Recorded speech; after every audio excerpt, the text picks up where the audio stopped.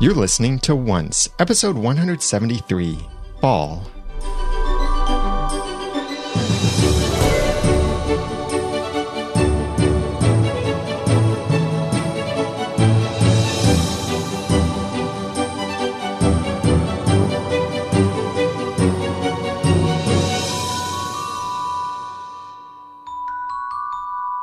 Welcome back to another episode of Once, the unofficial podcast for ABC's TV show Once Upon a Time. I'm Daniel J. Lewis. I'm Jeremy Laughlin. I'm Erin. We're happy to have you with us. And Erin, welcome back to the podcast. We appreciate all of us being together again. I missed you guys. We hope that you had a wonderful Thanksgiving if you're in the United States and recently celebrated Thanksgiving. Canada celebrates Thanksgiving ahead of us, so they're thankful before we are. But we hope that wherever you are, you took a moment to be thankful, and you do that every single day. Let's talk about now the spell that none of us are thankful for. The spell that we see falling in this episode, Fall. Let's start out talking with kind of the past. This episode is different with everything else we've seen in season 4. This episode had no flashbacks because everything we see is kind of happening around the same time. Right. We just didn't know that until almost the end of the episode. Yes. And it's really cool how they did that. And just for clarification, it's not all happening exactly simultaneously. Right. Because there are some things in Arendelle where they talk about a few days ago or a couple days ago, or that was the longest boat trip ever. And they refer to a different day. They refer to Wednesday. So it's obviously not Wednesday. It's probably Friday or Saturday in Arendelle. So a few days have passed in Arendelle. Thus, the question that I think this raises is when we see Anna and Kristoff thaw, what actually caused them to thaw? Because it's not when Ingrid started casting the spell. I'm thinking they started to thaw when Ingrid put up the ice wall. Actually, it was Elsa who put up the ice wall, and then Ingrid kept the ice wall up. So maybe that ice wall prevented Ingrid's magic from reaching the other world, and thus allowed everyone to thaw out. That would be enough time to make everything line up, I think. Yeah, I never thought about that. That makes a lot of sense. Yeah, I guess if it was going to be 30 years and then suddenly stop, I'd kind of like to know why. Not just because she has something worse planned. Well, no crap, she always has, so... I was thinking about this, just kind of why it would happen, why they would thaw, and it just made me think of this book that I was reading where this guy is like not experimenting on witches, but kind of like trying to figure them out, and he's interviewing them and asking them to do a spell and then do math. And they're basically saying it's really hard for them to hold this spell when they're trying to then think and do math. So it makes me think maybe just the magic that was required for her to cast the Shattered Sight spell made her unable to maintain the other spells that she had been holding the whole time. But I like the ice wall theory. That makes a lot more sense to me. Well, I think the other theory that you just mentioned also could be a perfect explanation for it. And we may never actually get an exact reason for why it was broken and everyone thawed. But I think these two ideas that have been presented here are good enough. One of them could be right, and it's not something I'm going to try and say, no, it has to be this.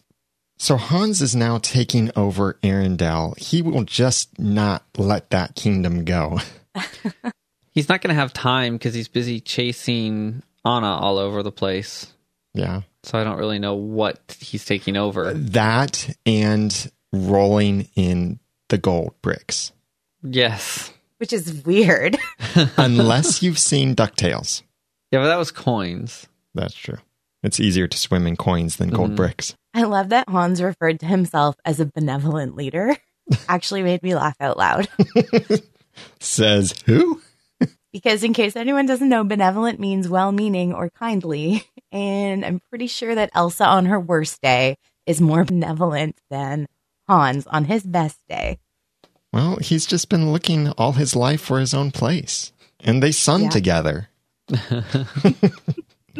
Nice reference. I loved that comment. Sang with you. And his brothers all laugh. So we learned about this wishing star, and it almost felt like one of those things that they just now bring this up. It's as if they invented it for this episode, but no, they've been planning it for this whole season, but we're only just now hearing about. I sure hope so. Because it really could have been that they planned to have a whole entourage go to Arendelle and break the curse and bring everybody back. And then they decided, oh, wait, that doesn't work. But I don't think so. Except for the way the Ice Wall gave the necklace back for no reason. It's like they had some beats planned and didn't really know how to connect the dots. Like, oh, crap, we just left the necklace in a chasm inside the Ice Wall. We really don't have that set anymore. We really can't have them go in there and get it. So I think it needs to just kind of issue it. Did the ice wall blow up a bit when Charming got repelled against it? Like, did it blow pieces? No. It got thicker, and then a crack opened up hundreds of feet from where the necklace fell into the ice, and the necklace was there, shallow enough for her to reach in and get it. Yeah, the writing It's a sign! Okay. The writing there isn't the best, as well as later on. It seems like this episode struggles a little bit with physical distances. Yeah, I enjoyed the episode overall. I enjoyed a lot of the dialogue. But yeah, there were a lot of little connect the dots things. Mm-hmm. I mean, while we're on that topic, later on, when they blast the hole in the cave wall, and they're like, the beach. The map couldn't have been more wrong. It's like, well, why didn't you just find another way to get them to the beach if that's what you wanted? Because you're not implying that they were taken magically to the beach. You're just like, It's like if you've ever seen The Emperor's New Groove and the villain beats them somewhere and they look at the map and they go, by all accounts, it doesn't make sense. They're just making fun of the fact that people do that. Well, I was ready to accept that distance issue in this episode. But then when Emma yelled when she got out of the elevator and Anna heard her, that's when I realized, no, you got a glitch there. What do you mean? This is jumping later on in this episode. When Elsa went into the mines to go break through that wall herself, Emma went down the elevator in the library. Mm-hmm. Elsa is at the wall right next to the beach. That's too far apart. Physically, that's too far Anna apart. heard her. Oh, okay. From the library. I'm sorry, I might have said that. Okay. But yeah, from the library, that's too far apart for a yell to be heard through the cave like that and for Emma to make her way there. That's a distance issue I also had with this episode. I understand they need to compress this stuff together and fit this stuff. We'll forgive Regina saying, we have just moments, and then leaving the mayor's office and then sealing herself in the vault because she can poof. Yeah. She forgets that sometimes. I'll just say that's what she did off camera because she was there like now. And this is happening. And by now you mean like at sundown. Like the scene changed, and for her, no more time had passed than that. Yeah, I know. They're compressing things, and sometimes they just have to make certain compromises for the sake of telling the story. I wish they didn't, but sometimes they don't have to. They do. Sometimes they choose to. I'll put it that way. But anyway, back to the wishing star. Happy thoughts. Think happy thoughts. How powerful is this thing going to be? Right. You would think you could wish upon it over and over again, which I would think would make Blackbeard not want to sell it even for his weight in gold. I loved Anna's, the important thing is that you can wish on it, which is implied by the wishing star. And I thought it was convenient or nice that they had the wishing star in the episode with Blue Fairies kind of return. Because I think in Pinocchio there is a wishing star involved. Well, yeah, the song, When You Wish Upon a Star. I'm going to turn aside to do one of my retroactive rewrite suggests. So they go down to the cave, and all of a sudden Emma's all, oh no, I'm afraid of another cave-in. You cannot try to use magic to get through that wall, no matter what. Like, okay, you've taken bigger risks, so what's the deal? And then they come through the wall, and they're at the beach, which shouldn't make sense. So that tells me that whole thing was plot timing. Yeah. They needed the necklace to not take them to the beach, because they've already done the, hey, it took us to the beach. The locator spells a dead end. I guess they're dead thing before. But I think it would have gone better and cooler if they'd taken the necklace to the beach, and then they couldn't go anywhere, and they just were confused and sad. And then Jiminy Cricket sees the thing and goes, "That's a wishing star," and tells them all about wishing upon a star. And then they go back and they try it, and boom. I think that would have been cool. Aaron, what do you think about the little comparison between pirates and wizards? Well, it was funny. It was very Anna. It was very true to Anna's character. And I think that, like, I wonder if it's kind of foreshadowing what's happening with Rumpelstiltskin and Hook. They decided pirates are better than wizards. And we know that now there's this battle happening. That's funny. In, like, between Hook and Rumple. And truly, I would call, like, they referred to Rumpelstiltskin as a wizard in this episode, but especially when he's going after the hat, just like the epitome of being a wizard is having this wizard's hat. Yeah, I just wonder if that's going to foreshadow that like they decided pirates are better than wizards because they can be bought off. It's interesting that they made that comparison and had that little funny dialogue when we know what's happening on the other end of things. It does remind me a little bit of reindeer are better than people. Mm-hmm. Don't you think that's true? Nah. Well, people will beat you and curse you and cheat you. I'm not going to agree with Sven. But speaking of cheating they visit Blackbeard, the cheat, and they did take the slowest boat ride ever. There are lots of little things that were said that I didn't pick up on until the third watching of this episode. And one of the things here is Blackbeard has the Jolly Roger, and we've talked about the timeline in the initial reactions and how this all works out, that this all happened after the curse, everything. This is 30 years later that they thought out. So it makes me wonder, did Hook sell the Jolly Roger back to Blackbeard?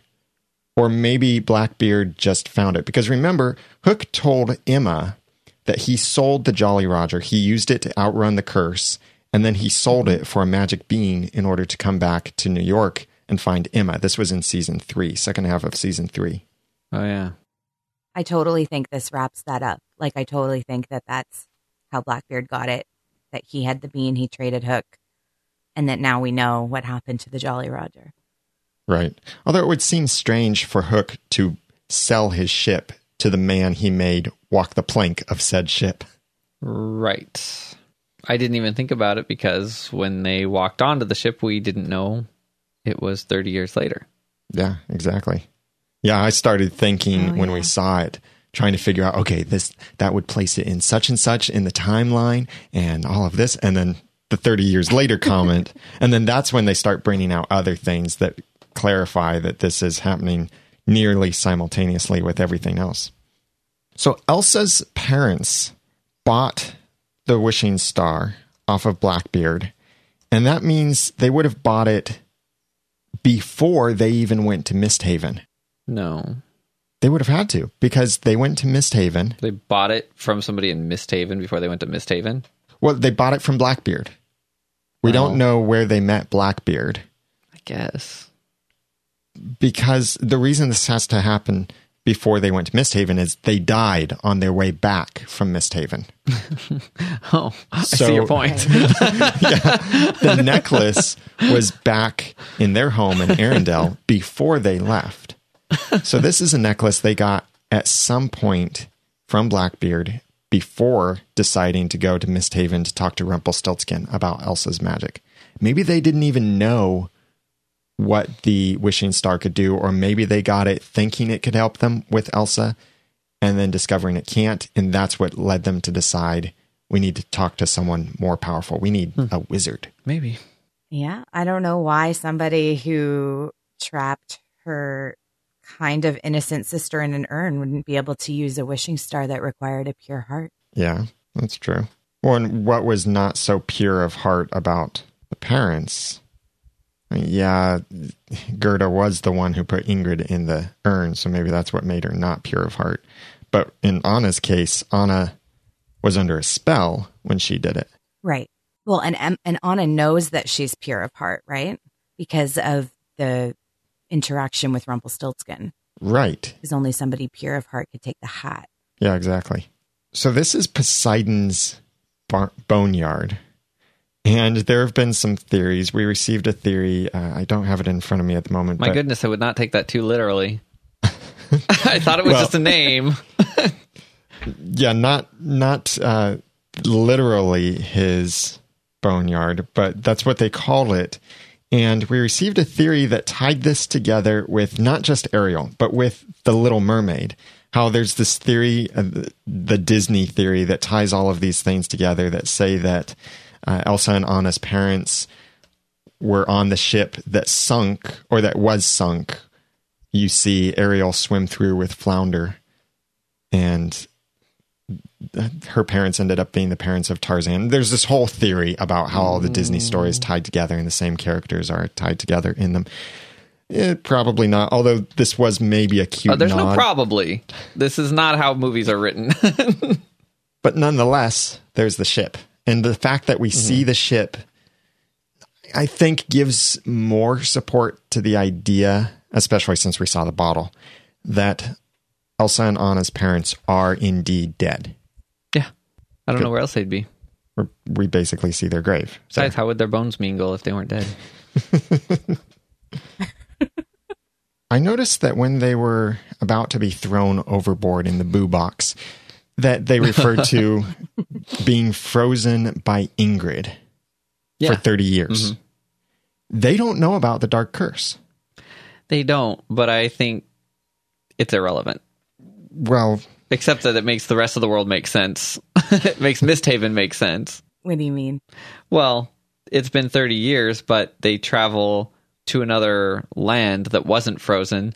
But guess what? It was frozen by something else. So that's cool too. Oh, okay. If they were related, they should have thought at the exact same moment. Right. When the curse was broken. Yeah. But here's the thing. They were frozen in Arendelle. Wait a minute. 30 years. Yes, it was longer. They just thought. It's all Ingrid. Actually, it should have been longer than 30 years. Because everything that's happening in Arendelle that we saw up before this episode happened years before the Dark Curse. Because remember, Anna just got back from visiting David when he had long hair before he had ever met Snow. As soon as Snow enters the picture, then you add an extra year or two to the timeline. That's funny. So they should really have been frozen for more like 33 years or 35 years. I suppose it could be an estimate. Maybe they're just rounding. Yeah. I mean, the map couldn't as long have been as it's more wrong. less than 35. Yeah. How do you really know? When you wake up from being frozen and everyone else was frozen, how do you really know 30 years passed? Right. How do they know? They got some, And it's not really like they... It's not like they live in a society where they, have iPhones and calendars. Right. It's like, so the whole kingdom thaws and everything's pretty normal. They travel across the sea to another realm and it is pretty normal too. I'm not sure how they know. Now, granted, there is astronomy, and that might be how they looked up and measured the stars and realized, what? We've been gone for, I'd say 30 years. Yeah, looks like 30 years based on the star positions. Maybe that's I know astronomy is a lot more precise than that, but in Enchanted Forest, let's assume astronomy isn't so precise, and then it makes perfect sense. But when you're just like Hans and you do a quick check because you're like, how long have we been out? Maybe that's what you come up with. Or maybe this is another one of those distance things that the writers didn't quite pay attention to, and they didn't think about the distance in years. Well, what Anna's still been thinking about is how much does he weigh? She makes the crack about well over 200 pounds of gold. Like, is that a fat joke? I want to know... No, I don't think so. I want to know why Arendelle was not affected by the curse. Why? Well, see, I think it was. It was affected in that it was frozen in time while being frozen in ice. So it was frozen. That's like refried beans, but re-frozen or frozen twice. So maybe if they were just frozen, they would have aged, but because they were frozen and frozen in time, they didn't age? Right. That's my thinking. Okay. But also, stuff doesn't really age when it's frozen. One of the most beautiful scenes in Once Upon a Time happened here inside of the boo box down. I'm going to keep wanting to call it that, but inside that chest in Under the Sea. I, Anna of Arendelle, promise to love and cherish Whoa, you. whoa, whoa, whoa, what are you doing? Marry you before we die. No, What? you don't get to marry me unless we get out of this. Okay? Just keep your chin up with me. I hadn't noticed how loud the music was. I think one of the most beautiful moments. I felt like crying almost every time I saw that. Just seeing Anna, because Anna is so, whimsical, and She didn't even make a crack about what's the use in freeing my hands if we're just going to drown. Yeah. Which I totally thought she was going to say. Yeah, but only Anna would unilaterally decide, I'm marrying you right now. That's what I am in the process of doing. I am currently marrying you.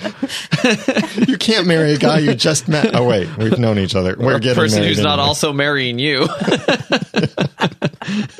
That was an endearing moment. Yeah. Let me tell you about something else that is endearing to us, and that is you. Thank you for your kind donations to the podcast. We really could not do this without you. Especially for this episode, Steve Johnson, Lisa Slack, Laura Silva, and Tappenbird. Thank you very much for your kind donations that keep the podcast running. Each of these are subscribers. They donate a certain amount on a monthly basis, which is what helps us the most, because as we have a hiatus coming up, we won't be releasing as many episodes, but those monthly donations help cover the costs that continue even when we're not podcasting. So thank you very much for that support. We also have 11 backers on Patreon. Thank you very much for your support. We really appreciate it. If you would like to donate to the podcast, a one-time donation, an automatic monthly donation, which is what helps us the best, or a per episode donation through Patreon, then you can see all of those options over at oncepodcast.com/sponsor. And again, thank you, Steve, Lisa, Laura, and Tappenbird, and all of our 11 Patreon backers. We really appreciate it. We couldn't do this without you. One other way that you could support us that won't cost you any extra money is please do your shopping through oncepodcast.com/Amazon. Or if you're listening from Canada, you can go to oncepodcast.com/AmazonCA and purchase through our affiliate link. And then we get a portion of whatever you purchase. So purchase that big computer or that car through Amazon, or a really big order right after you visit through our link. And anything you purchase, we get a small percentage of that, and it helps the podcast. And we really appreciate that. So you can check out all of those options over at oncepodcast.com/sponsor. And thank you for your support. Let's move on to talking about Storybrooke. It starts off with this deal that Rumple and Dairy Queen are making together. And here's what Rumple says. And I'll be here too, spending every waking moment of my immortal life trying to rip your heart out. Such endearing words. Those are so endearing. Why did she say enjoy your trip? Like it was a temporary thing. I don't think that implies that's a temporary thing. Because he's going on a trip, or he wants to go on a trip, and that is to leave Storybrooke. I think he failed. He definitely did not get his loved ones out of the town in time. Well, I wonder whether he has the power to prevent Belle and Henry from being affected by the spell. He didn't do anything to Henry, though. No, he didn't. We haven't seen Belle and Henry get affected yet, though. Right. The only people we've seen be affected is kind of Kristoff, unless he was just struggling with a sneeze. And we saw there the was glass Charmings flying into his eye. Yeah. I think that was kind of the face. So they could always go, like they could kind of pick up from there when they start the next episode and show whatever they want to show. Oh, at yeah. this point. Yeah. And I really liked how this episode progressed. The more I watched it, the more I liked this episode. The way that they are preparing for the inevitable. There's something really cool when the heroes just have to prepare for the inevitable. They realize we can't stop this. We just have to let it come. Let it go. It reminded me a lot of things in this episode reminded me of the pilot, because in the pilot, they're doing the same thing. They know that they can't stop the curse. and they are just doing basically damage control at this point. There are a lot of parallels between this and the pilot, as well as several other episodes, but especially with the pilot episode. Like, while we're on that topic, when Snow gave up Neil to Emma just before a curse is coming, huge. That's the biggest one, I think. The biggest parallel with this whole episode is how that ties back in with the pilot. And Yeah. I expected to almost see Snow cry in the same way as back then. We didn't see a cool sword fight, though. Not yet. Yeah. Emma may have to do some fighting. Well, maybe Emma's going to sword fight with the baby. Yeah, that would be cool. Hold on, little brother. Also, just the faith that they're putting in Emma once again in this episode is exactly the same. Like, they had faith that when they put that baby Emma in the wardrobe, she would find them and she would save them. And they are having full faith again in this episode in Emma, in that she's the savior, in that she's immune, and in her powers that she will save them from this. Oh, yeah. And it's great to see them embracing that. That was a very emotional moment as well. One of the things I did think of several times in this episode is, why don't they just hide from this? Why can't they make a shield? But Regina did answer that when they were looking from the clock tower. She said, this is magic. It doesn't care about ceilings. Yeah. I kind of feel like Regina might have been able to put some kind of a protective dome over something, especially having until sundown. And with Emma. But there again, just like I said before, that would have been Regina and Emma and maybe Elsa, like, sort of standing in the street doing a thing to kind of stop the curse. Right. Or protect themselves from it. Mm-hmm. Maybe Cora didn't teach her that one. Maybe not. Well, even Rumple can't. Or at least it seems that maybe he can't. He's just protecting Belle from everyone else. But he's going to have to deal with Belle when he tries to take Belle and Henry out of town, if the storyline gets that far. Yeah. Precedent. I did kind of predict this. Precedent with magic is very difficult. Cora did it. She wasn't the most powerful, but she did it. So it feels like others should be able to do it too. Except what Cora did prevented them from being taken with the dark curse, but it didn't prevent them from being frozen by the dark curse. Right. Remember, she did. That's true. She did tell Hook, "We will be frozen for 28 years." That's true. So even she couldn't completely protect herself from it. I'm kind of confused as to what Dairy Queen's endgame is, and I don't think I'm the only one. I think Rumpelstiltskin is confused about it too, since he's kind of just like, yeah, you three are going to be here just hanging out together. Right. Like, what does she think? Like, it's not like she's cursing Emma and Elsa. So does she think, is it going to be like Stockholm syndrome? Like, they're the only three alive, so suddenly Emma and Elsa have to like her? But I don't She'll get be all like, what she is. Come, let's run through a field and chase a kite. Step over the bodies. It's fine. Come on. Let's go have fun, you guys. Yeah. I don't understand. And neither does Rumpelstiltskin. Unless you change the laws of magic with some genies, a la Once Upon a Time in Wonderland, wonderlandpodcast.com, if you never listened to that, then you can't force someone to love you with magic. You can make them think they love you. We've learned that odd rule. I think that somehow Ingrid is probably thinking, oh, we're like sisters. We all have magic. We've all struggled to accept the magic that we have. This is just going to be fine for us. I don't think she really thought it out completely, but we'll find out. Yes, we will. I was thinking when they went to the wall, because they got this great idea, let's not be in town.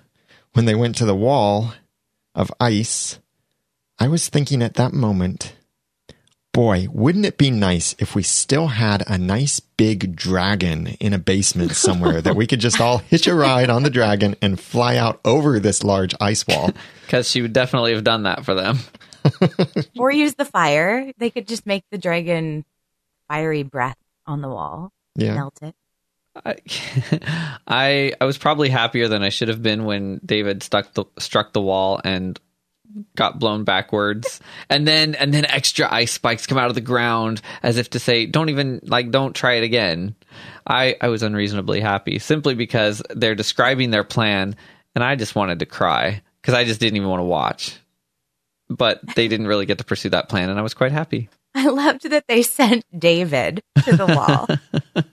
Like, I like David. I have nothing against him, but of the group of them, he's arguably definitely the weakest magic wise.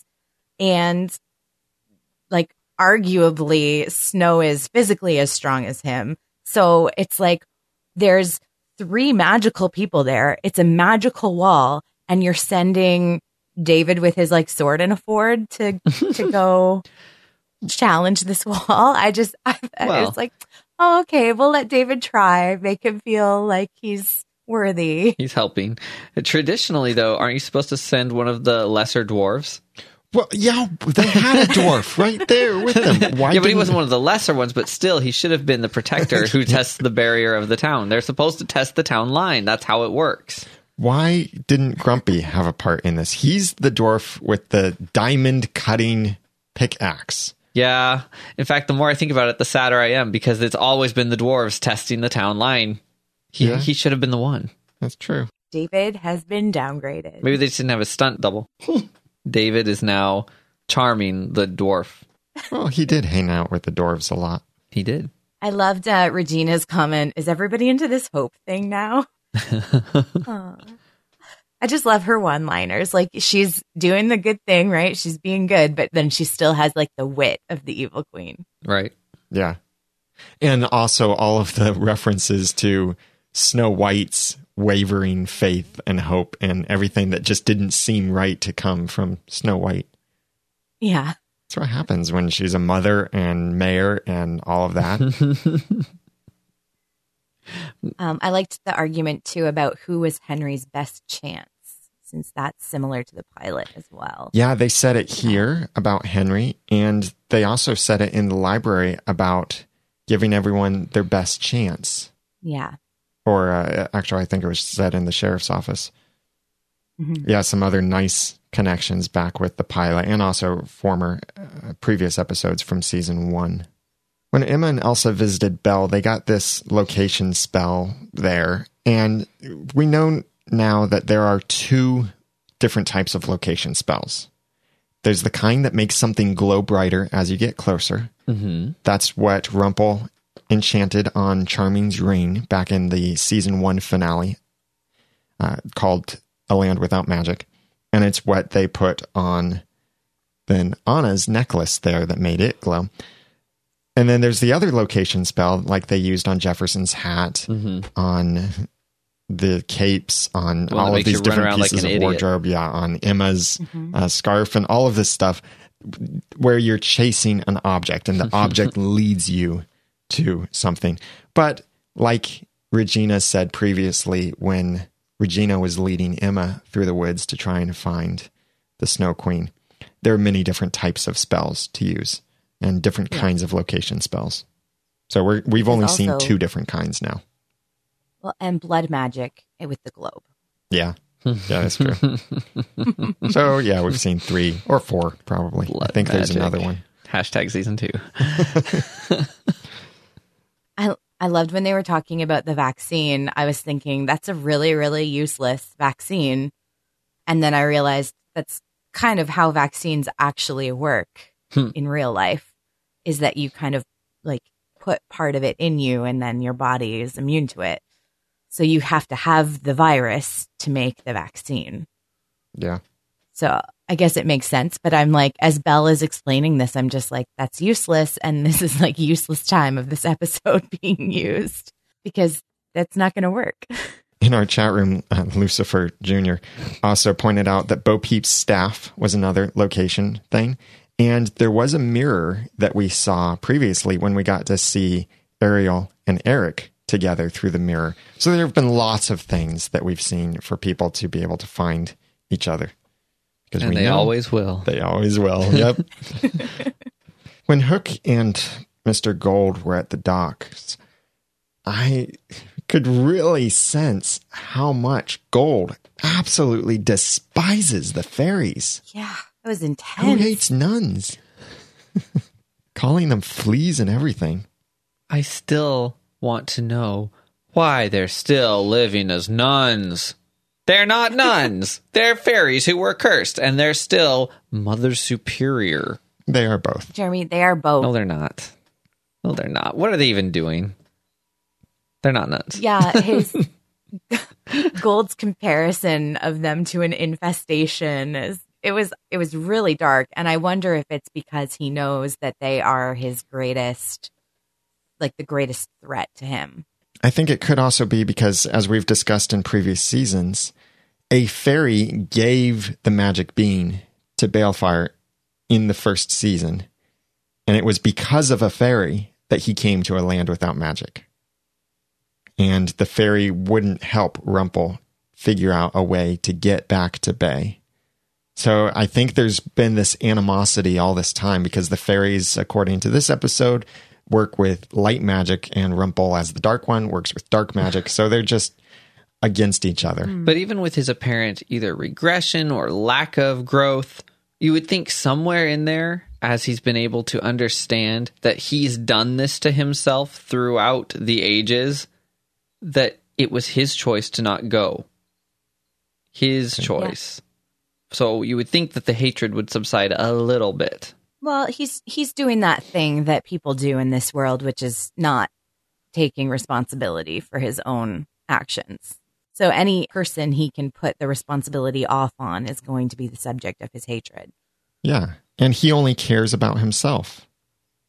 I suppose. I could have sworn he'd made speeches in which he did take responsibility, but that's cool. Well, this doesn't sound like taking responsibility.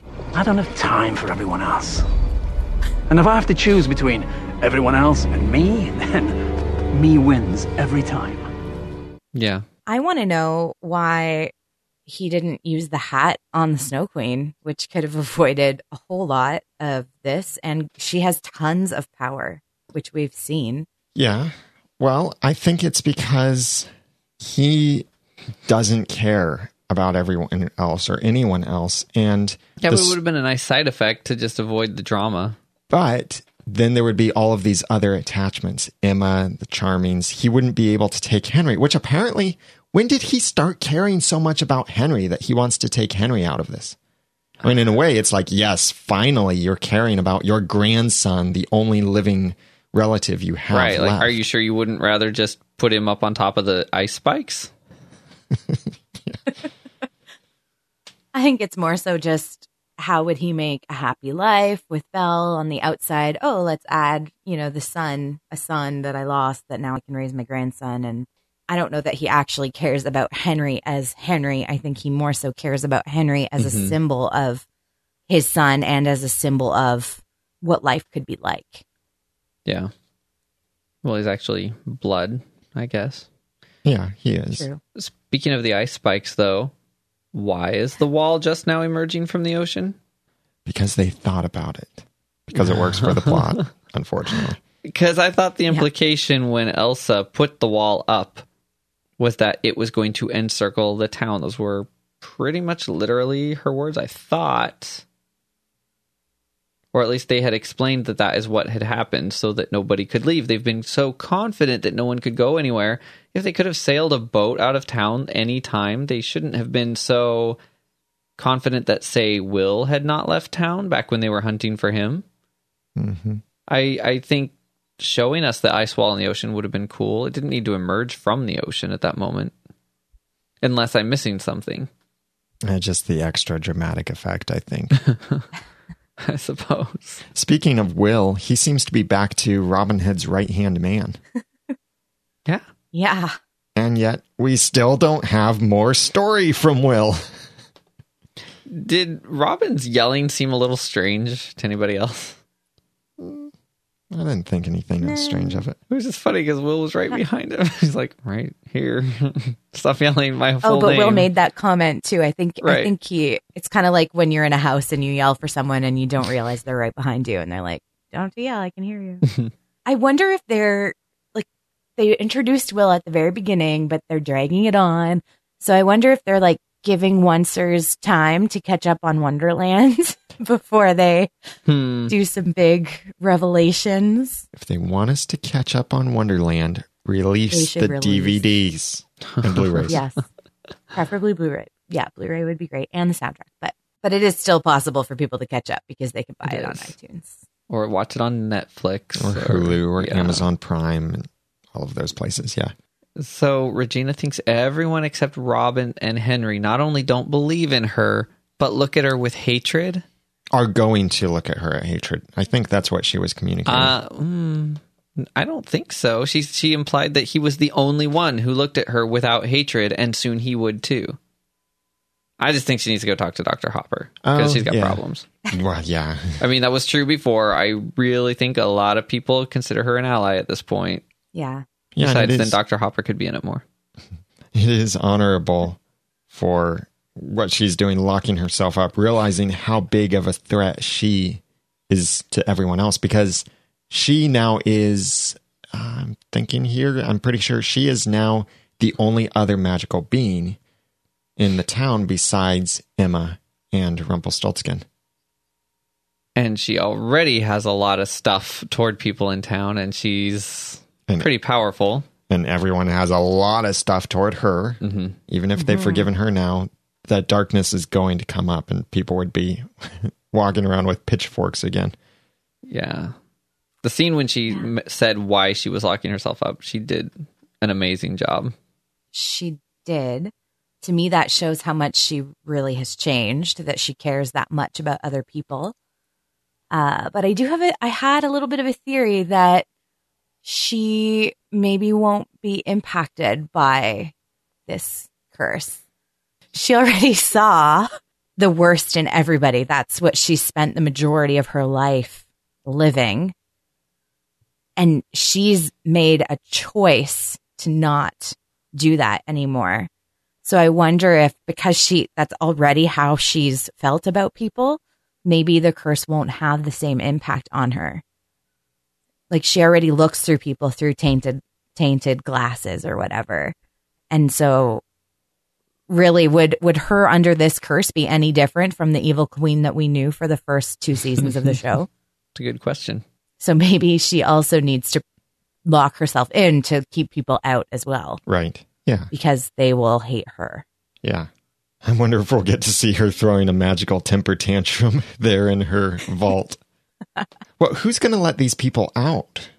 Or at least her. Who will let her out? Because she trapped herself in. And a lot of people were talking about chaining themselves to things. And it seems like if you chain yourself to something, can't you unchain yourself? I would think so. Or aren't you just setting yourself up as a sitting duck for everyone else? Yeah. I think there's a lot of faith on the Savior. It could be that the way that this spell is working is that it makes you have these thoughts of ugliness and evil toward only people you care about and not just anybody. But if that's the case, then only half of the town would kill the other half, and there would still be half left. It's all pretty ambiguous. How did it work in the fairy tale? It was just like in the Snow Queen. Yeah, it was that they saw ugliness around them in anyone, and it wasn't anything specifically. Although the way that the story goes is that the 2 main characters, the boy did get the shattered sight or the mirror pieces in his own eyes. And that's when he looked at Gerda with hatred and saw her as ugly. Right. I'm interested to see how the curse affects everybody. I want to see what's on the note. Yeah. Open the bottle. Well, I think a key... I went back and rewatched part of the pilot episode and listened to what Gerda actually said as they were sending the note. Are you sure we're doing the right thing? Yes! Anna and Elsa must know the truth! It's the only thing that will save them! Know the truth, and the only thing that will save them. Not to mention, are we doing the right thing? Yeah. Like, what are they doing at that moment except dying? Well, sending out this note that Gerda had written. Mm-hmm. So what is this truth that will save them? That is a truth, as we mentioned in the initial reactions, a truth that we don't already know. Mm-hmm. I wonder if that might be something that's kind of revealed, but is actually not important to the Once Upon a Time storyline. And so maybe once everything's resolved in Storybrooke, Anna and Elsa have to depart to go deal with some quest that their parents sent them on, or take back their kingdom from Hans, or yeah, that's a whole plot point that's going to need to come up again in the future. Now that Hans owns the kingdom in present day fairy tale land, Anna he doesn't though. He has no rightful claim. Yeah, no rightful claim. And didn't the people watch Frozen? Don't they know that he was the one that did all of this right, bad I would stuff? think that they would understand. They all know it was pretty public. Unless they think suddenly, oh, Elsa's gone evil again. She's uncontrollable. This is just going to be like it was before and just worse this time. But they don't, Once generally does not have these storylines hang around after they're gone, after they're finished. The temporary, we've never seen any other Peter Pan characters again, even though we know they're kind of hanging out in Storybrooke.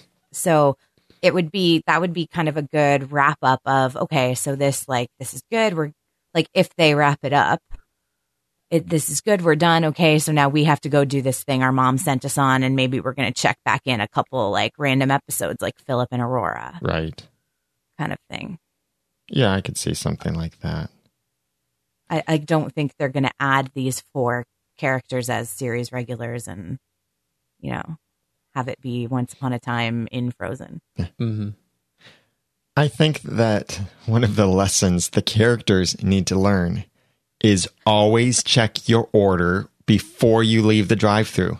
If someone gives you a bag that's supposed to contain a magical item in it, always look inside the bag. Or at the very least, if someone gives you a bag that's supposed to contain a solid object that's maybe on a chain, and instead it contains pebbles from inside the cave, maybe you should be able to feel the difference through the bag with your fingers. This is the 3rd or 4th time this has happened to someone in Once Upon a Time. The most prominent other time was when Hook gave the bean, supposedly, and he didn't really. Oh, yeah. I honestly thought Emma coached Elsa into doing that. When they were off talking and Emma was getting the necklace, I totally thought that Emma was saying, okay, so I'm over here talking to you. You're going to pretend to give me the necklace. Really, you need to go really quickly to the elevator. And perhaps Emma did know that Elsa was going to do that. I think Emma really wanted to save Anna. But it was a decision for everyone, and it was a hero decision. Mm-hmm. I still think since it wasn't as good of a chance as having Anna, I think it would have been more likely that maybe Emma would have not been quite as scaredy cat of a cave-in and let someone try to get through the wall before they gave up. Yeah. But, I suppose it was pretty traumatic, almost freezing to death and all. I think maybe what they were trying to do here, and I don't know that they did it effectively, was, okay, so Emma has been holding against her parents for 4 seasons that they gave her away for basically that they put the needs of the kingdom over the needs of her as a baby. And they've brought that up really a lot recently in the last couple episodes where Emma's been, struggling. And then it's kind of this is the same kind of situation. Do they save one or do they save the masses? And I think they were maybe trying to show that Emma finally got it. She gets the sacrifice that they had to make. And sometimes you have to sacrifice one thing for the greater good. But I don't know that they communicated her getting that very well. Because she said, yeah, I hear it. I hear it when they were all talking. But then she kind of let Elsa go with the necklace, and who knows. The scene at the diner was eventually what it led up to was really, when you think about it, pretty horrific. Hook is basically doing a massacre in there by sucking everyone up into the hat as they're trying to work on this white or light magic spell. Yeah, I'd like everyone to take note of that, or at least not certain people who seem to have it in for Blue. She uses light magic, guys. Maybe she's not a secret villain that they hardly ever put in the show anymore. Yeah. She's just the Blue Fairy. Now we sing Let It Go. Light magic. When Emma and Elsa broke through that wall, or rather Elsa did, Which no map could have predicted. I seriously thought first when we saw it that was a portal back to Arendelle. Oh. But no, it's just the beach. I'm glad they didn't hit any tourists who were all over the place behind them. But why did the necklace, after they walked up and down the beach, stop glowing? It was like, yeah, things do not look good for Anna. I'm not even gonna, I'm done. She's definitely going to die. That's what I was thinking. She didn't look good in that trunk. Anna didn't. Later, I know it wasn't chronologically in order, but Anna did not look good in that trunk. She looked very cold and like she was running out of air and very hopeless, which is funny for Anna. Just like Snow White did before Prince Charming came and kissed her after he was led by the same spell. It doesn't quite line up. That's funny. I know we tend to overthink things, which is why once upon a time should hire one of us to help them think through some of their plots. Exactly. or even just certain moments, like when they washed up on the beach and the trunk pops open. Yeah. Like that would have been cool if they could have gotten out of the trunk, a little while ago. Maybe Elsa should have opened the trunk. The water pressure kept it closed. Oh, okay. We'll pretend that. Okay, cool. Yeah, let's go with that. Well, okay. Or there's something about the spell. It made the bottle have some dramatic timing where it pops up at the right moment. The trunk also could not open until the right moment. Mm-hmm. It just has a sense of timing. It was a pretty powerful spell, though. Like that blast back that Emma and Elsa loosened experienced. It up. I likened that to Emma Care Bear staring Cora in the episode Queen of Hearts. It was kind of the same effect, if you will. So, wishing Anna here now to me means not in a trunk. Oh, I see what you're saying. That's funny. But if they hadn't had the whirlpool effect, number one, she'd have Anna, and Anna would be like, yeah, so that left Kristoff to die. And they also wouldn't have the note in the bottle. Yeah. True. Well, we do know that the magical water runs under all the lands, so it's not that big of a stretch. Yeah, but why did the wishing star, or the spell rather, lead them to this spot? Did it know that that's where Anna and Kristoff would pop up?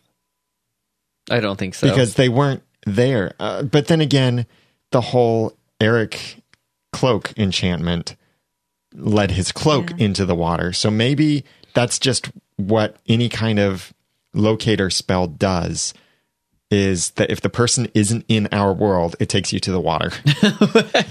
Well, which makes sense, though, because the water is the only thing that's connecting the worlds, right? I don't think it's that water. That's the ocean. But I don't know. Was it supposed to be the same water, like in the well? Yeah, I guess they should have led it to the well, but that's true. They just said that the water runs under all the magical lands. Yeah. I don't even know if that was said in Once Upon a Time or Once Upon a Time in Wonderland.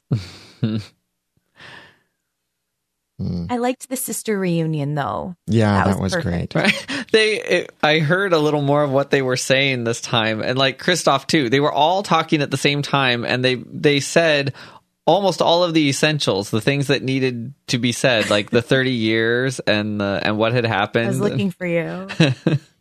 That's exactly, I think, what a reunion like that would be like with my sister. It would be talking at the same time over each other, saying all the important things that we were thinking.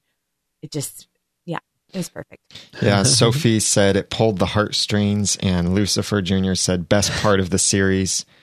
It was great. When they're in town walking toward the diner, we learned that this spell of Shattered Sight is apparently like chickenpox. Once you get it, you can't be affected again. And I'll bet it's itchy. Which makes Anna an unexpected problem for Ingrid. Because Ingrid... Like she does. Yeah, Ingrid did not have any prediction that Anna would show up. True. And maybe Ingrid doesn't even know that once you're affected by the spell, you can't be affected again. It'll be really sad when Kristoff kills her in the first 5 minutes of the next episode because they sat right next to him while it hit. Yeah, but he is chained to the desk and she's not. And I didn't catch what they said that she was going to be immune. And they said it twice, actually, once there on the street and then once in the sheriff's office. So they definitely made the point that she would be immune to it. Which explains the not separating or tying them up because they theorize that Elsa will be immune and they believe Anna will be immune. So I guess they should definitely hug while the curse hits instead of taking precautions. What if they're wrong? What if the ribbons don't mean they're immune? Oh, they're going to be. Because it kind of sounded like, jumping back to the scene at the beginning. It'd be better for her if those two hate everybody in town. Well, it sounded like at the scene at the beginning of the episode that Rumpel was asking Ingrid to write something into the curse, basically, because she was in the process of kind of casting it and controlling it. And he made this deal with her. And it seemed like she had power to affect that. So maybe she actually had power to ensure that the curse doesn't affect Belle or Henry, but Rumpel didn't let on that he knew it wouldn't affect Belle because he needs to do some things first while Belle is locked up. That's interesting. Which just Rumpelstiltskin. Right. But he has Hook's heart still. So what else is he going to do? He did say there's one other thing. Well, Belle's also safer, to his credit. Yeah. Locked up while he's making sure he gets his power while they leave town. Yeah.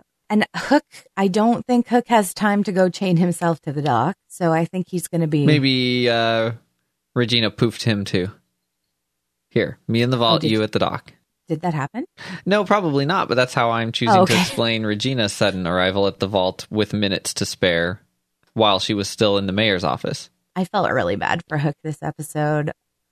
And I think Emma... Did you guys notice there was a definite, like, when she kissed him, after she pulled away, she knew something was off. Right. And that would go, that's the only other time to my recollection that we have seen somebody without a heart kissing somebody. Yeah, she didn't pick it up the first time, though. No, but it's in Wonderland. Wasn't there something about when Will got his heart back? Oh, yeah. He had a really passionate kiss with Anastasia. Yeah, I thought there was something before he got his heart back that they could tell he didn't have a heart by his kiss or something. But I can't remember it at the moment. But yeah, I think there is something else then. And then there was the kiss between Emma and Graham. It's too intentional of an acting thing with after the kiss for it to not matter to me in a future episode. Right. Like the fact that Emma noticed something. And Hook seems pretty upset about, killing a bunch of nuns for somebody who has no heart. Yeah. So, yeah, he can still feel. He was nearly in tears. Yeah, I think he should probably care a little less. Okay. Well, he doesn't have a heart, and they kind of waffle on what that means. Oh, yeah, that's what I mean, yeah. But in their defense, like the Knave of Hearts in Wonderland was able to do a lot of righteous things and make very good decisions. Yeah, but he was completely aloof. He hardly cared. That's true. He was kind of like, you might die. Something made him continue to help Alice. He wanted wishes. Yeah, that's what it was back in Wonderland. But here in Storybrooke... Whoops, wrong show. The scene and the collection of scenes that started here with the sheriff's office, I think were just really great. Seeing the montage of everyone else as the spell is approaching They were very well acted, very emotional. A lot of great acting in this episode, I think. Yeah. And as Jeremy pointed out, Regina basically expressing why she was locking herself away was pretty powerful. And to me speaks a lot to her changes as a character. Mm-hmm. The transformation that she's gone through. Now, as the curse is coming, Emma has baby Neil there, and she kind of shields him, but I don't think that's going to actually end up protecting him. So is he going to become like demon baby? No. I actually wonder if he might be the key to... He can't see evil if he's never had that. He's never experienced it. So I wonder if he's going to somehow be either key to breaking it or just immune to it in general. I think if anyone is going to be key, it's going to be Anna, because she's immune and she's unexpectedly there in Storybrooke. Yes, which I do have a theory about that as well with the ribbons. Because I wonder what will happen if somehow Anna gets Ingrid's ribbon on her wrist. It's kind of like she's a fourth wheel sister that is not supposed to be there. And there's only 3 ribbons. Well, Elsa can't take the ribbon off. But what if they somehow get the ribbon off of Ingrid and put it on Anna? Some magic or something. Or some act of true love that breaks any curse. There needs to be a kiss somewhere. Somebody kiss somebody. Or a sacrifice. Well, that's not likely. Or just a really good sisterly hug. What about True Hate's punch? Is that going to do anything these days? Because that's all they're going to have. Oh. So as Regina and Henry are getting ready to part, she apologizes for not focusing on Operation Mongoose. Why? What would that have changed? I'm not sure I understood that. I think she just wants him to know that that operation is important to her as well. That he's important to her. Yeah, I think so as well. Because she hasn't really been spending much time with him lately. Okay. I think it's just like guilty parent syndrome. Sure. Yeah, so then she seals him in her office. Does her office have a bathroom? Let's hope so. Let's hope everywhere that everyone has been sealed has a bathroom. Well, Hook's chaining himself to the dock, where I feel like he's just there for an angry mob to come like make him fish food. That offers no protection, I don't think. A lot of people are going to be sitting ducks. It's true. Robin is chaining himself to a tree. Right. I feel like I don't know for sure that the curse is going to make people be angry mobs, though. I guess it could, but from what we saw of Belle, it was more vicious words and hurtful things said than... Well, and then she stabbed her husband in the neck. That's true. Forgot about that part. A little bit. So there's that. Touche. But you're right. I'm not sure. I guess it's more than just how you see people. Mm-hmm. Right. Mm-hmm. And it probably takes away all your inhibitions as well. And you start doing stupid things. Mm-hmm. Mm-hmm. I wonder, they mentioned Marion was hidden away from Robin somewhere where he doesn't know where she is. So if everyone in Arendelle is unfrozen, but probably a few days ago, might this curse just automatically make Marion unfreeze as well? It might. I hope they don't do something like Robin actually kills her. That'd be terrible. That would be. That'd be dumb, kind of. Let's hope they don't do that. Although, where is Marion's heart? True. Is it in the vault with Regina?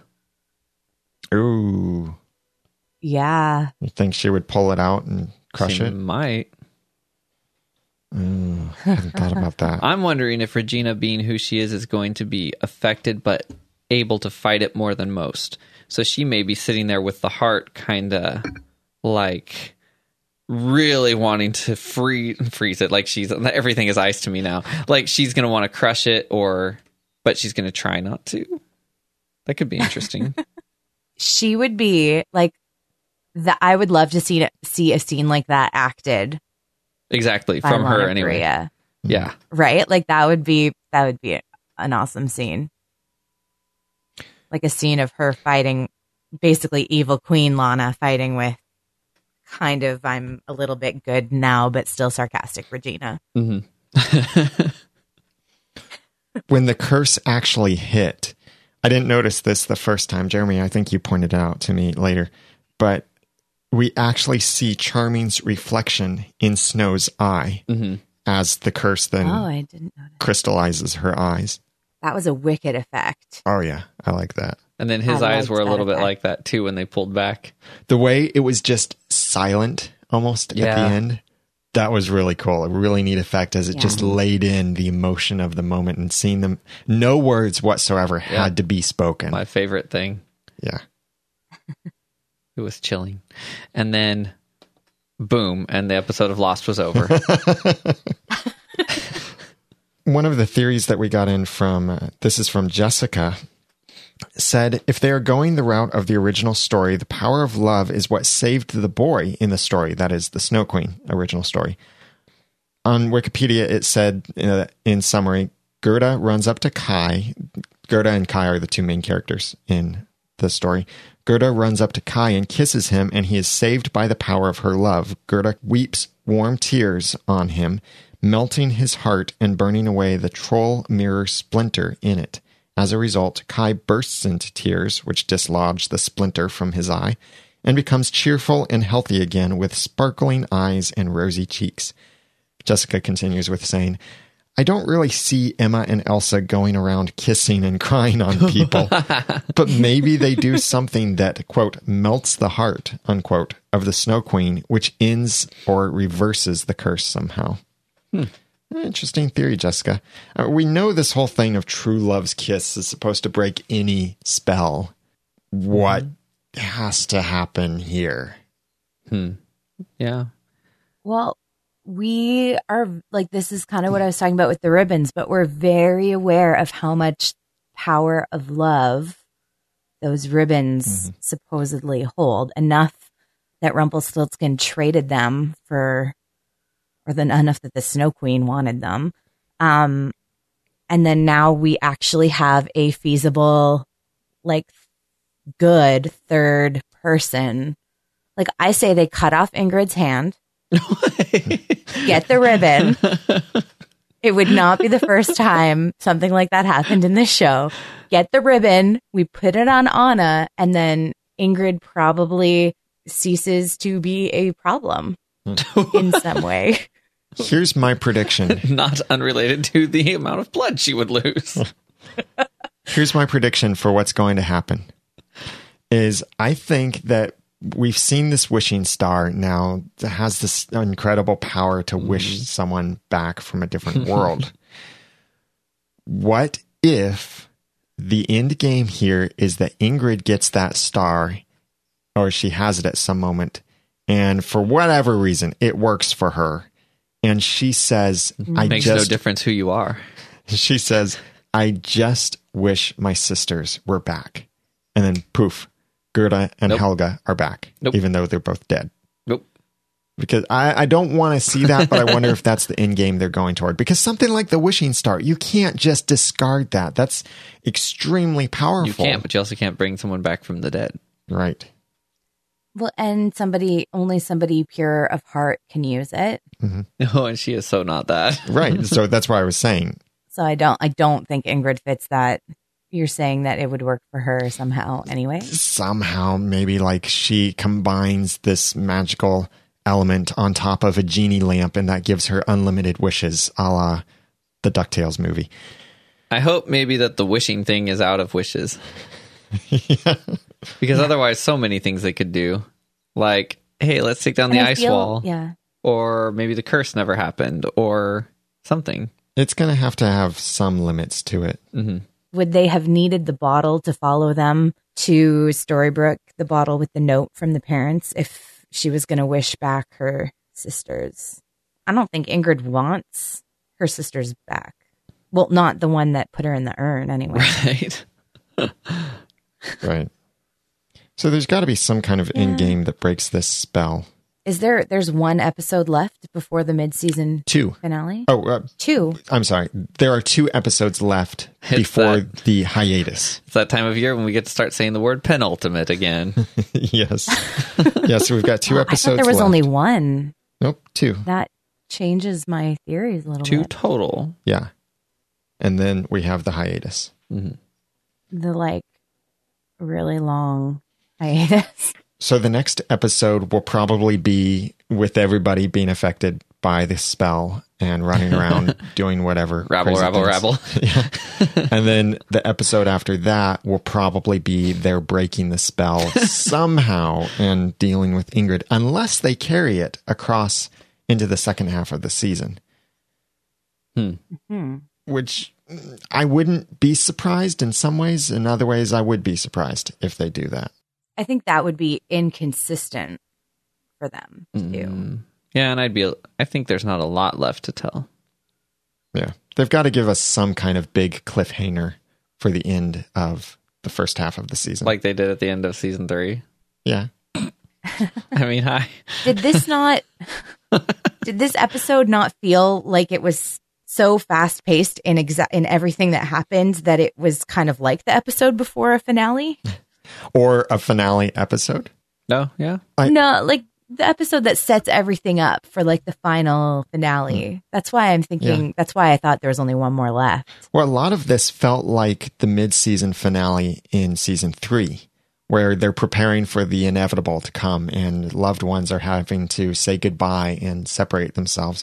A lot of parallels there. Yeah. But yet this isn't the end of the season or mid-season even. And I'm sure they're not going to give us 2 completely different episodes that involve time travel like they did last season. No. Oh, it's because we got the extra hour. I think that's why I'm confused. Okay. Yeah. Yeah. So instead of just 11 hours this first half of the season, we're getting 12 hours. And I have a theory that we might get 12 hours for the second half of the season as well. Never know. That could be really cool if they do that. That would be awesome. We are going to have a season 4 finale party in the greater Cincinnati area. So as soon as we know the exact date that finale will be aired, we'll be pulling together details for that. So we'd love to meet you here. I know that several have said that, yes, we're going to come. Whatever date it is, we are going to be there. And we hope that you can make it too. We'll post details about that when we have details, and we'll share them in the podcast. Mother's Day, no doubt. Yeah, it probably will be. So just start looking at travel plans for Mother's Day and such. But we'll be looking at, Cincinnati's a big area, so we'll be looking at possible locations for an event and where we might have it. So don't try to book a hotel yet if you're thinking of hotels or anything like that. But we'll have some more details when that comes about. This is the end of our discussion about this episode, Fall. But you can continue the discussion by commenting on our show notes at oncepodcast.com/173 or go to the forums at oncepodcast.com/forums. We'd love to connect with you there and hear more of your thoughts and theories about this episode and all of the episodes that we've seen to date and upcoming episodes. People are discussing spoilers in designated sections over there, and other people are discussing ideas without spoilers. It's a great place to be. And share your theories and comment on other people's theories too. Please send us your feedback on the next episode of Once Upon a Time when it airs. Put the title of that episode in the subject line of your email and send it to feedback@oncepodcast.com. Or you can call and leave a voicemail at 903-231-2221 or send a voice message through the website at oncepodcast.com. We are going to change up a little bit how we handle the feedback, so we'll be incorporating more of your great feedback into upcoming episodes very soon, as we have not been doing as much recently, but we really appreciate the great feedback that we've been receiving. Before we go, Erin, you've got something really cool to tell us. You got to visit the Enchanted Forest. Tell us about it. I did. I did not visit so much the Enchanted Forest, but I did visit Steveston. I was in BC for the last 3 weeks, visiting. My best friend lives there, and I had heard that they were going to be actually filming in Steveston. So I've been there before. In August, they weren't filming. You could barely recognize Steveston as being Storybrooke, other than a couple signs that I think they leave up all the time. But yes, I went and they were actually filming. They were filming, I'm not going to do any spoilers, but they were filming 4/12. So the first episode that's going to air in March when they come back.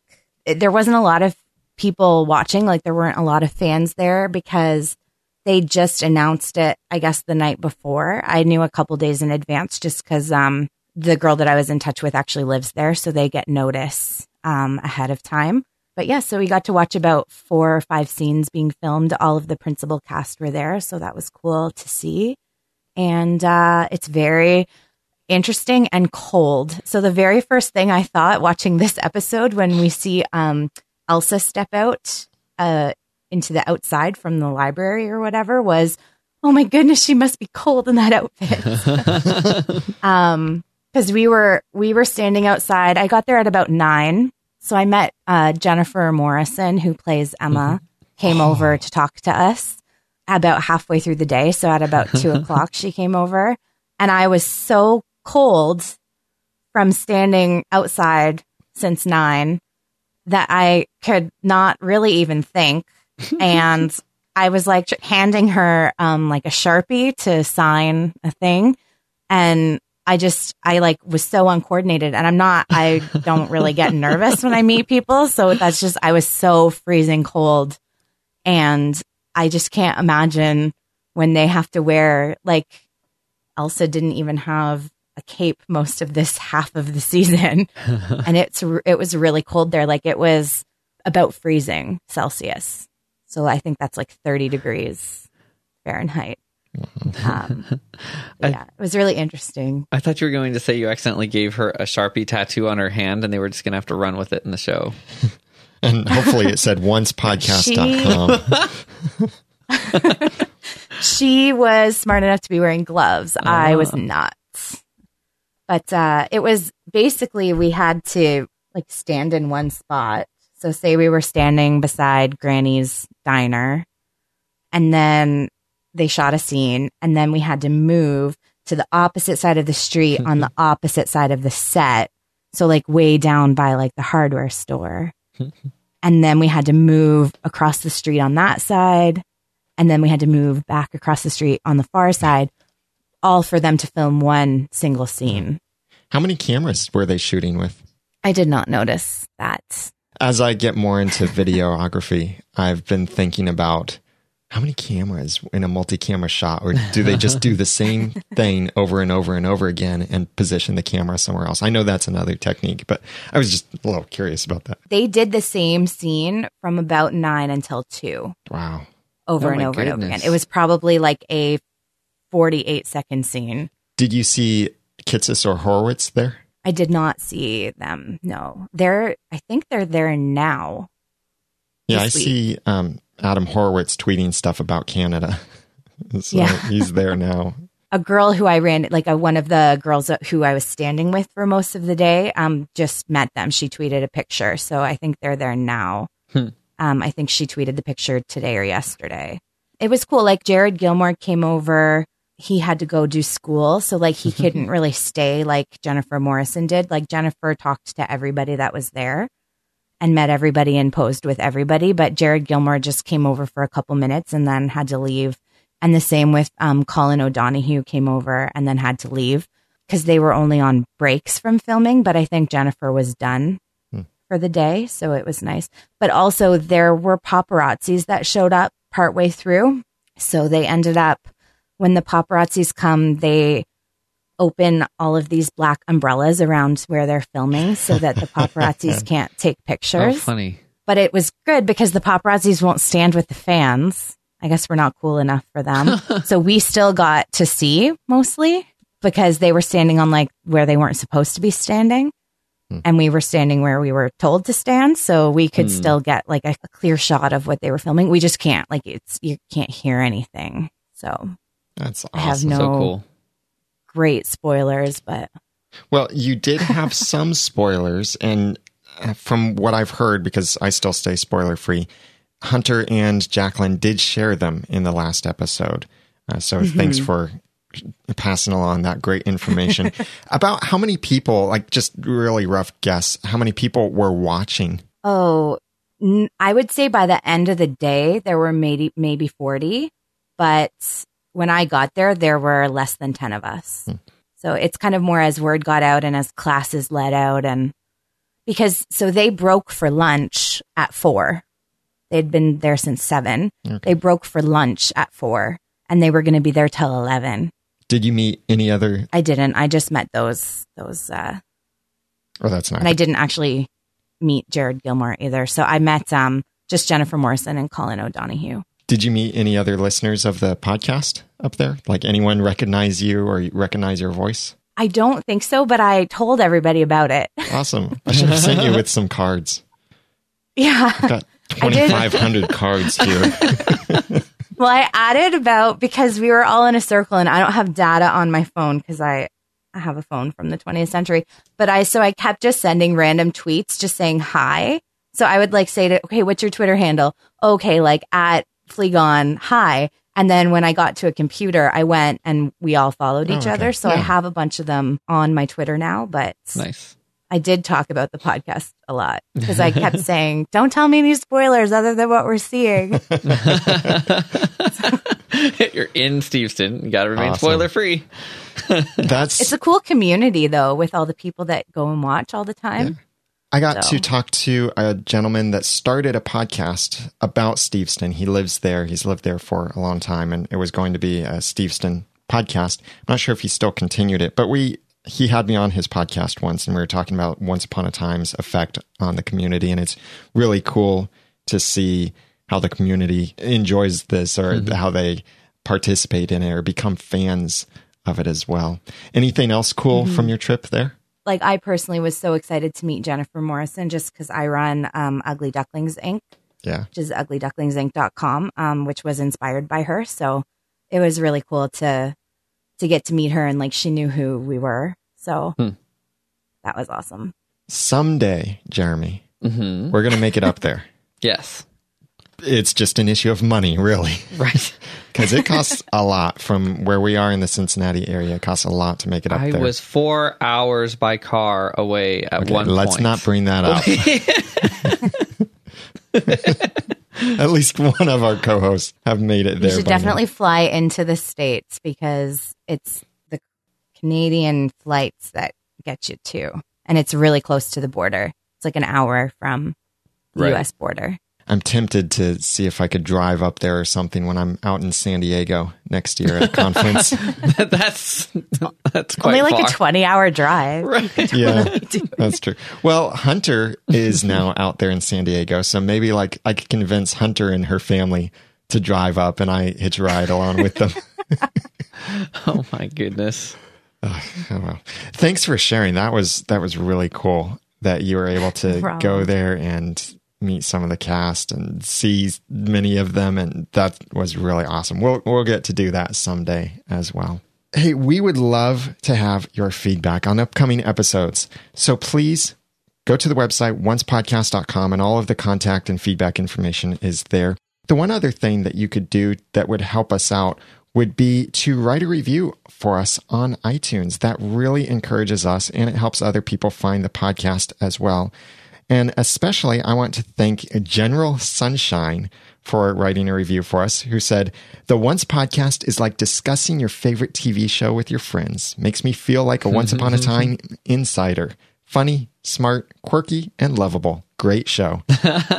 Thank you very much, General Sunshine. Quirky.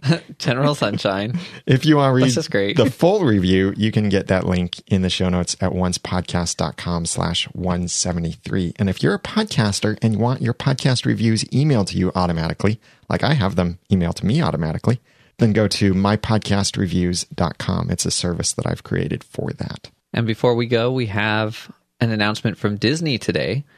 There is going to be, before the premiere, well, starting with the premiere of Cinderella on March 13th, 2015, there is going to be a new short called Frozen Fever.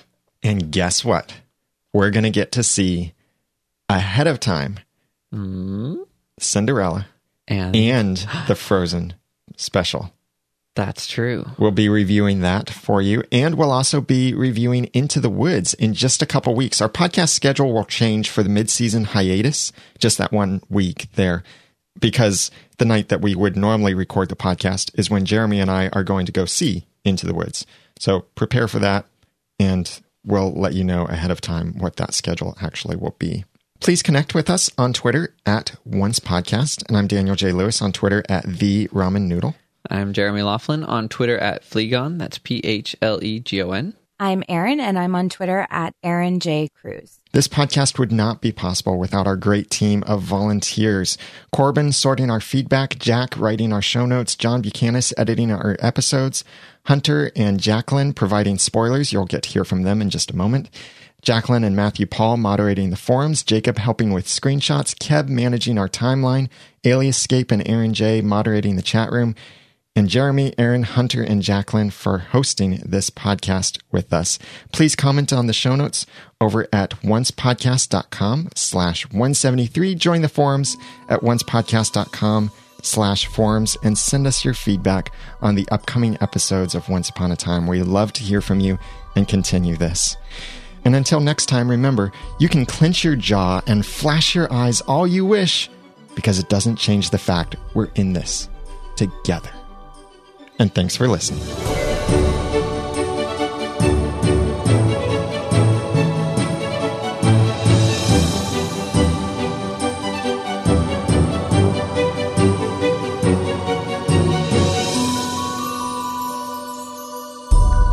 Big thanks to our sponsors for this episode of the podcast. If you'd like to be one of them and help keep the podcast running, because it does cost a lot to do this podcast, then please go to oncepodcast.com/sponsor to make a one-time donation, an automatic monthly donation, which is what helps us the most, or even a per episode donation through Patreon. That's at oncepodcast.com/sponsor. And big thanks for your support and everyone else who has supported the podcast. Hi, Oncers. I'm Hunter Hathaway. And I'm Jacqueline. And it's spoiler time for Once Podcast. We've got season 4. So episode 10 is called Shattered Sight. Storybrooke is in a state of chaos with all the residents under the Snow Queen spell of Shattered Sight at each other's throats. Emma and Elsa race against the clock to free themselves of the ribbons and take down the Snow Queen and her curse. David can only watch when Regina clashes with Mary Margaret in an epic battle. Meanwhile, Gold gathers Belle and Henry as he prepares to leave town forever, and Will Scarlet looks to square his tab with Hook. Kristoff's thick-headedness leads Anna to a heartwarming discovery. Okay, so we've got some guest stars, and I'm going to completely butcher these names, and I'm very sorry. So the Seven Dwarfs and Granny are back, so we'll get to see them underneath the spell. Then we have Rebecca Wiskoski as Madame Boistia. I think it's Fastina. Okay, you're better than I am. So, Madame Festina. That sounds better. Elias Webb as Kevin. Abby Ross as young Emma. And it's written by Scott Nimfaro and Tej Chung and directed by Gwyneth Horder Payton. Nice job. Ah, thanks. I'm so bad with names. So, we did get a promo. Yep. For this week. Yep. And as expected, it really focuses on the fact that the spell of Shattered Sight has hit Storybrooke, and everybody's pretty much going to be at each other's throat. A lot of the promo focuses on the evil queen Regina, who's back in her full evil queen regalia. And she looks wonderful. She does. I really like the outfit. And she and Snow White are going to be yelling at each other and engaging in a sword fight, while Prince Charming looks on. And Kristoff, I think. Because, I mean, he's handcuffed to the desk. Right. And based on the photos we got for this episode, Emma and Elsa will be with the Snow Queen in her ice cave, along with Anna. So where's the baby? Where's Neil? I have no idea. I don't know where baby Snowflake is, because Snow handed him off in the last episode, and Emma's not holding him in those photos. Right. And I don't even remember seeing her holding him in the promo. Yeah, I don't either. So, yeah, it looks like Anna, Elsa, and Emma will be going after the Snow Queen, trying to end her curse. They end up in her ice cave at some point. So that should be fun. Yes. And then one of the things I did get from the promo Didn't Regina put a protection spell on her office where Henry was? Yes. So, okay, if you haven't seen the promo, Hook, it looks like Hook goes to the mayor's office and he somehow is able to get in, but Henry has set a trap, or at least I think this is Henry. I think so. And it's marbles all over the ground. And if you really look closely, you see like a shadow leap over Hook. Okay, so one last little tidbit from this upcoming episode from Josh Dallas. He stated that Prince Charming is going to be quite nasty and going for the jugular, even against Snow White. So I think we're going to be seeing a lot of verbal sparring between Snow and Charming. Yeah.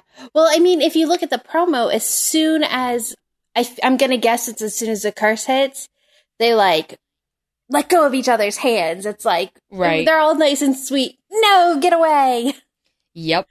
So it's actually really cool. And I can't wait for the sword fight. I don't know why. I know that they really do care for each other, but because of the curse, but the sword fight and Snow tosses Regina through a glass door. Yep. Really cool. I can't wait. Yeah, that'll be interesting. So I know we have a casting news. Did you want to talk about that? Okay, so this came out today. For episode 15, they are casting a king whose crown was hard won, and the fight to keep it has taken a toll.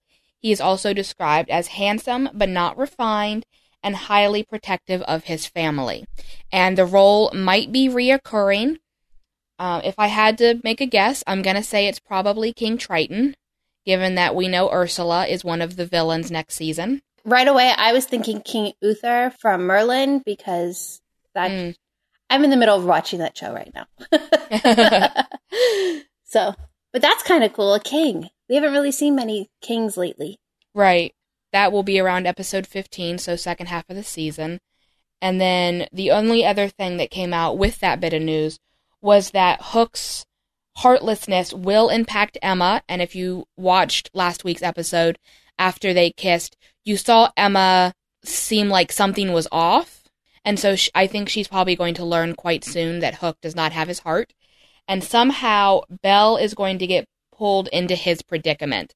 So I don't know if Hook, without his heart, goes after Belle. I don't know if Belle finds out what Rumpel's been doing. But Belle's going to be coming into this somehow. Oh, that's very interesting. Because we also read from ET Online in an interview with Jennifer Morrison that Emma will help Hook get his heart back eventually. Yes. But also in that article, they were talking about how not having a heart doesn't mean he can't love. Right. So it's just he can love. His heart's just not in his body. He has no control. Exactly. And then TV Guide talked with Eddie Kitsis, and it was all about this arc. And he says, this arc will come to an end and the Snow Queen is dealt with. But something surprising rears its head in the aftermath of this story, and it takes us right into our next arc, which is our favorite twist yet. So we're going to say goodbye to Anna, Elsa, Kristoff, and it is going to take us to some wonderful place. Yes, and if I had to predict, I would say that the Snow Queen will likely get sucked into that hat. That's my big prediction. But are the fairies going to be able to get out? I don't know. I don't know if anybody can get out of that hat. Yeah, because we don't know where that hat leads. Right, and we do know that we've got 3 very big villains coming to Storybrooke for the second half of the season. Apparently all working together, so I don't know if they're going to come out of that hat or if they've always been in Storybrooke. Well, Maleficent has been in Storybrooke. We do know that. Right. And she was a dragon, so we don't know how she goes back to human form. Yeah. There's a lot coming up. And it's going to be fun, because we also read in a report from TV Line with Adam Horowitz that we will get to find out why the knave left Wonderland. And we'll be learning more about his post-Wonderland life as the season progresses. And we'll also be exploring more into his past with Robin Hood. I'm excited for that. Yes, I know people are really anxious to learn where Anastasia is, if she's dead, if she's alive, what happened to her. That's causing a lot of anxiety with people, so I will be happy when we get an answer to that. Yes. And then finally, we do have a new title for episode 413, and that is... Unforgiven. and it will be written by Kalinda Vasquez and Andrew Chambliss, and it's being directed by Adam Horowitz. Oh, really? Is this his first time directing for the show? This is his first time directing, and they're filming it right now. He's in Vancouver. He's been sending some pictures out on Twitter. If you're on Twitter, you can go get a look. But yeah, he's going to direct this episode. Oh, that's so cool. Because usually we always get the written by. We never get the directed by. Right. Okay. Well, I think that's all we have for you this week. I'm Hunter. You can follow me on Twitter at BitOfPixieDust. I'm Jacqueline, and you can follow me on Twitter at punk_bunny_87. Until next time, Oncers.